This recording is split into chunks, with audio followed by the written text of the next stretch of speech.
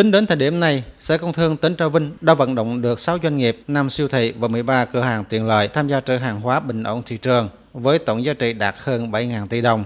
Đây là nguồn vốn của các doanh nghiệp và vốn vay của quỹ tín dụng với hạn mức và lãi suất ưu đãi.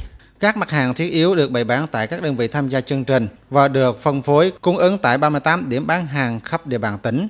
Tổ chức 4 phiên chợ đưa hàng Việt về nông thôn vào những ngày cận Tết. Ngoài ra, nhằm đảm bảo thị trường không biến động lớn và xảy ra trường hợp doanh nghiệp không thực hiện đúng cam kết, tỉnh còn ký thỏa thuận với thành phố Cần Thơ và thành phố Hồ Chí Minh để hỗ trợ địa phương trong trường hợp khan hiếm hàng đột xuất. Chương trình bình ổn kéo dài trong 5 tháng, từ tháng 10 năm nay đến hết tháng 2 năm tới. Ông Phạm Phước Trải, Phó Giám đốc Sở Công Thương tỉnh Trà Vinh cho biết. So với cái Tết năm 2023 thì cái chương trình bình ổn thì có cái sự tập trung chuẩn bị hàng hóa với cái lượng dự trữ tăng hơn, và đặc biệt thì năm nay thì có sự vào cuộc của Ủy ban nhân dân các huyện, thị xã, thành phố, hàng hóa cũng được tập trung phân bổ đều. Do đó thì hàng hóa năm nay thì đảm bảo cung ứng cho cái người tiêu dùng trong cái dịp Tết Nguyên đán năm 2024.